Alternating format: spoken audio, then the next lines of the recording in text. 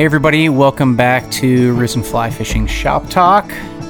Still haven't decided whether I want to keep that name or not, but that's not the point. Today we're on episode 15, and today we're going to talk about leaders. Yeah, a whole episode just talking about that last section of your line before you tie on a fly. The more I have guys and people walk into the shop, the more I think that we need to put more effort into this. So today, that's what we're going to talk about. So when I discuss leaders, I think there's a couple different things we really need to talk about while we go into it. And before we do, make sure you check everything out on our website. That's www.risenfly.com. All of our gear will be on there, and by the time you listen to this, we are probably on either Cyber Monday or the week before Cyber Monday. I forget when this is going to air, but we should have some sales going on. So check out the website and all that great gear there, and you might be able to save a couple bucks today. So back to leader discussion. So when we look at leaders, I think there's a few things that we need to consider. The most important for me is what kind of flies are we throwing? When you're just getting into the sport, people say, well, you just need a leader long enough as equivalent to your rod, 9-foot rod, 9-foot leader. And that sounds like a great rule of thumb, but at the end of the day, it means absolutely nothing. So for me, when we're looking at our leaders, the first thing we want to figure out is what kind of flies we're throwing. So there are charts online that kind of show, okay, if I'm throwing a fly that's this size hook, then this is the X pound of tippet that I'm going to be using, or the X number of tippet. Some of those are great as a general rule of thumb. But we also need to look at leader material, leader length, and then the overall taper, if there is one, to make sure that we're getting a good presentation of our fly. So when we look at leaders and your typical tapered leaders, the intention of those leaders is to continue to move that momentum that you've built up in your fly cast to make sure that your fly pushes that momentum all the way to the end of the cast. So you don't want it to fall short. You don't want it to push too hard. You just want a nice, easy layout of your fly. I think the best way to describe this is with dry flies. So when you're looking at a dry fly, you want that dry fly to lay out perfectly straight after you're done through your cast and finish out there straight. So when you're throwing tiny flies, you want a lower poundage tippet. And when you're throwing bigger flies, you want a bigger poundage tippet. And the main reason for that is the inertia and the momentum that you're building up through that cast to make sure that continues.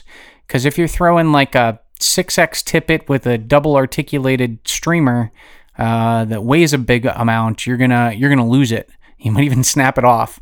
And then on the opposite end of the spectrum, if you're tying like a size 20 dry fly on and you've got 1X tippet on, you're not going to lay out that presentation the right way.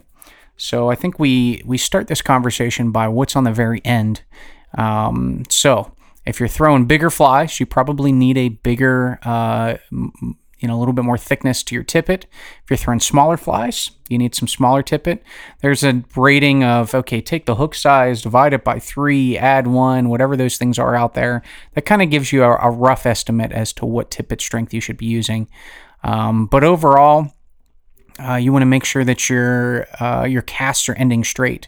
So there's two reasons why your casts are not ending straight. You either have the wrong tippet on or you're not casting the right way. Sometimes, conditions like wind and stuff will affect that. But if you're all of a sudden casting and you're losing your fly and it's not completely straightening out at the end of your cast, you might have too light a tippet on. Where you're losing it there. Or if it's all of a sudden shooting out straight and having a bunch of extra momentum, it's because your tippet's probably too heavy too. So you want to find that middle balance there. So that's very important for dries. When I look at streamers, I don't think it's as important, especially, if you're drifting streamers, we'll talk about that too when we're looking at currents through the water column. We'll deal with that with nymph and nymph fishing and the stream or in the tippet and leader setups that you need for that. But when you're swinging streamers or retrieving streamers, I think you want, especially when you're upstream or directly across or straight out from that in moving water or still water, Your leader material and your overall leader length and the tippet material you use, I think it's a little less important. So you can, I mean, most of my streamer leaders overall are very simple. They're 2 to maybe 3 lengths of monofilament, sometimes fluorocarbon. We'll talk about that as well. And they're very short. I don't want a super long leader in most instances in Throne streamers. Because all I'm doing is retrieving or swinging, and I'm going to lose a lot of that momentum of casting that bigger fly with a super long leader. That's what your fly line is for, to be able to cast through there. So most of my streamer leaders are usually anywhere between 4 and 6 feet. They're pretty small, and maybe the lightest that I'm going to get on a leader for streamer is about 8-pound test. Usually it's a little bit bigger, but depends on what kind of fly as well. So if you're throwing like a size 10 streamer, you might step down a little bit on that and get a little lighter. But most of my streamers are anywhere from a double articulated, big streamer that I might be throwing. Well, a whole different story if you're throwing for, big fish like pike and muskie with huge flies. An articulated streamer down to like a 6 or an 8. Most likely it's a very, very simple leader, maybe tapered, maybe not. But like I said, 4 to 6 feet max is pretty typical for that. Back to dry flies, let's talk about material for that as well. So there's, in my opinion, kind of 3 main materials that you're going to be using for your leaders. You've got your monofilament, your fluorocarbon, and then your furled leaders that are probably made out of some sort of thread material. So we'll talk about advantages and disadvantages of each of those. So monofilament, the great thing about monofilament is it's going to float. So it's a little bit of a different, they're all monofilament, even fluorocarbon is, but most people know the terminology of monofilament. So your typical mono leader, whether it's knotted, whether it's tapered through, is going to have a greater ability to float. So when I'm throwing most of my dry flies, you're either doing that, and I actually prefer thread furled leaders. So we carry some here in our site, but there's a bunch of companies out there as well. I know there's Clearstream that's actually here in Western Pennsylvania as well. Shout out to Kevin there. Cutthroat Leaders and a couple other companies out there as well that are carrying just furled leaders. So the nice thing about those is I feel like they have next to no memory compared to monofilament. Where your monofilament's going to have some coils to it. So most of those leaders are made out of similar style thread as to what you're using to tie your flies. They're built with a taper in them, and you use a jig basically to use a bunch of that thread and twist it all together. Some have a loop on the end, some have a tippet ring on the end. And the advantages to those is there's very little to no memory on them. So when you are casting out, you don't have that memory and that coils to cause drag and micro drag on the top. So when we're looking at leaders, you want to look at the right type of material for the right purpose of what you're doing now.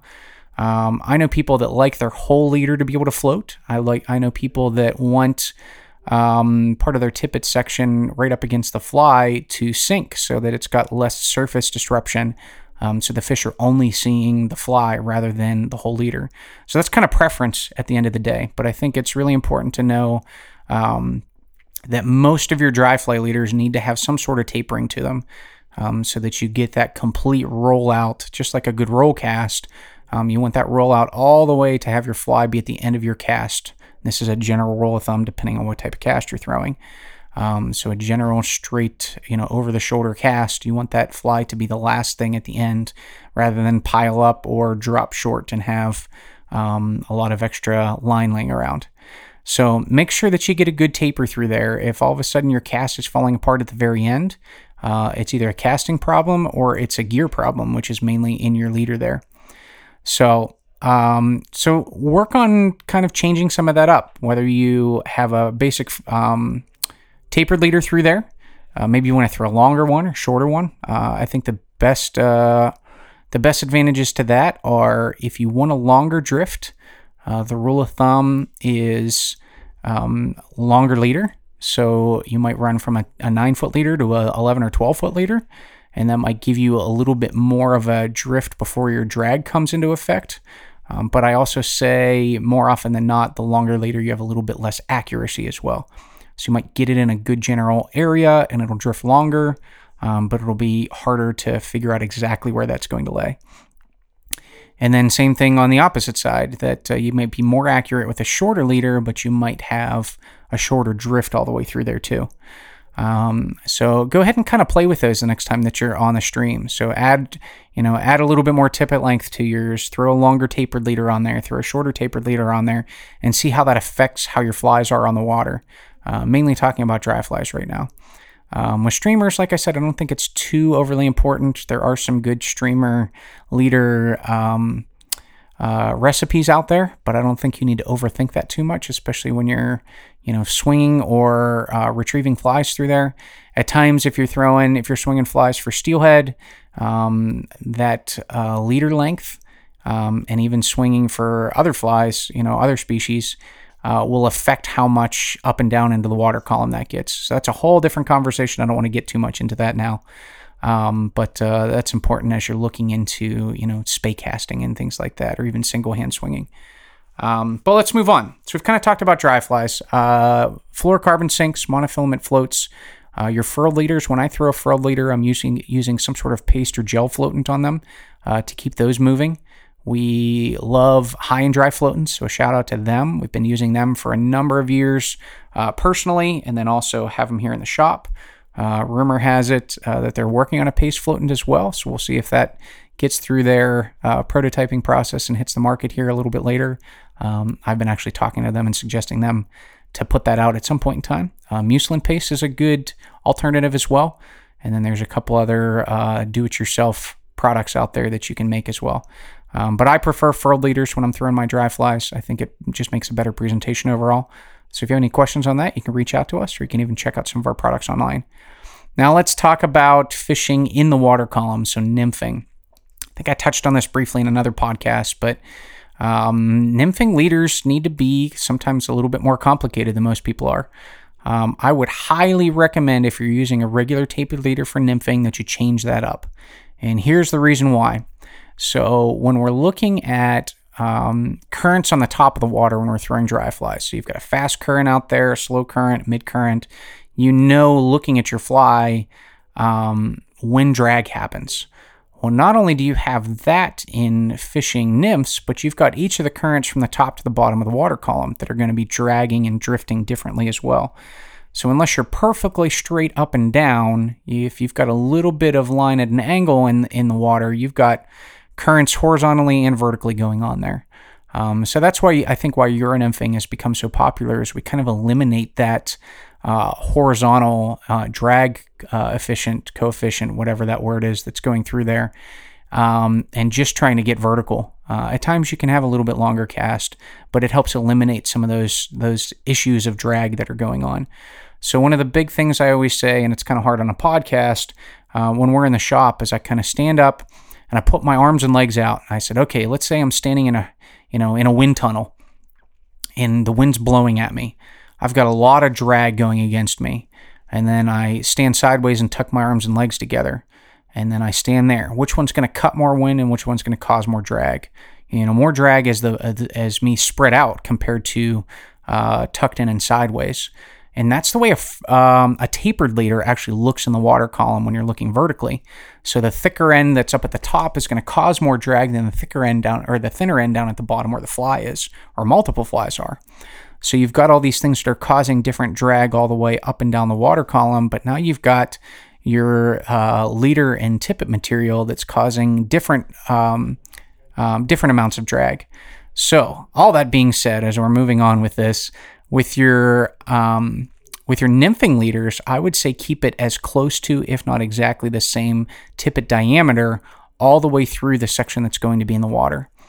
So from your overall leader to where you're attaching your fly or multiple flies, keep it about the same, if not exactly the same, because you want that same drag that's going through that water column to be all the way through your leader, so that you're not dragging more of part of your leader than another part, and not getting a natural drift all the way through that water column there.